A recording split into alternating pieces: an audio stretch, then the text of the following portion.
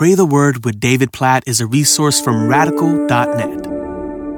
Ezekiel chapter 13, verse 7. Have you not seen a false vision and uttered a lying divination whenever you have said, declares the Lord, although I have not spoken? This is an indictment in Ezekiel chapter 13 on prophets and leaders, people among God's people who have said, this is what God is saying, when God has not said that. You keep reading on later in the chapter in verses 22 and 23, basically describe how those who were doing righteous deeds were being spoken against, and those who were doing wicked deeds were being encouraged. Basically, people were claiming to proclaim God's word when they were not proclaiming God's word. Is that possible today? Is it possible for leaders in churches to lead God's people not according to God's word? Or is it possible for any one of us to hold back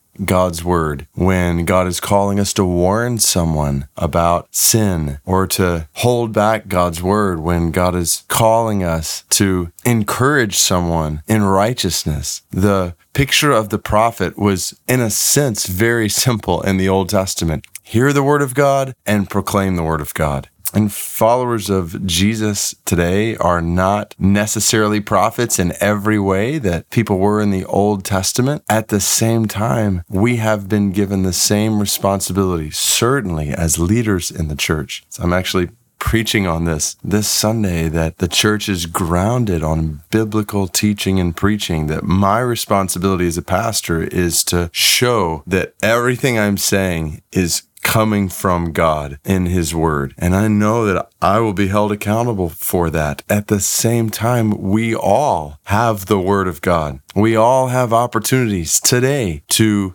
speak the word of God into others' lives. So let's make sure we're doing so faithfully, whether as leaders in the church or as followers of Jesus, building up the church and leading people to Jesus. God, help us all to faithfully share, proclaim, declare your word. God, I pray for every leader in the church who's listening to this, even as I pray for my own life. God, please help us to not stand up and say, thus says the Lord, when we are saying what you have not said. God, please help me. Please help us. Please help every pastor to lead your church based on your word. And God, we pray for each of our lives as we hear your word, even right now, God, that you would help us to be faithful, to share it with others, to warn others in the middle of sin and wickedness, to encourage others in righteousness. God, we pray that you would help us to do that today and tomorrow and the next day and the next day. Help us to be faithful proclaimers, declarers, spreaders of your word. And God, we pray, as we often do on this podcast, specifically for people who have little to no access to your word right now at all, for the Taimon people of Myanmar, almost 5 million of them, just a handful of followers of Jesus among them. God, we pray that you would bless, strengthen, help those believers, those fledgling churches among the Taimon of Myanmar. God, we pray that you would strengthen them and help them to proclaim and spread your word. God, we pray that you would send more and more people to the Taimon of Myanmar, that they might hear your word, that they might hear the good news of your love for them in Jesus. God,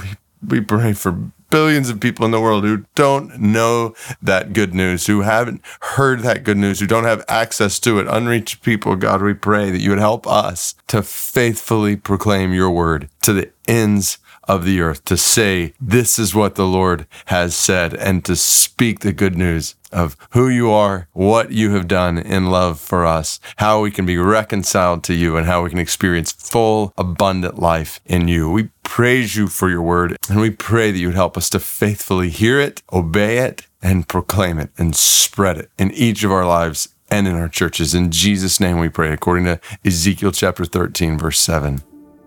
Amen.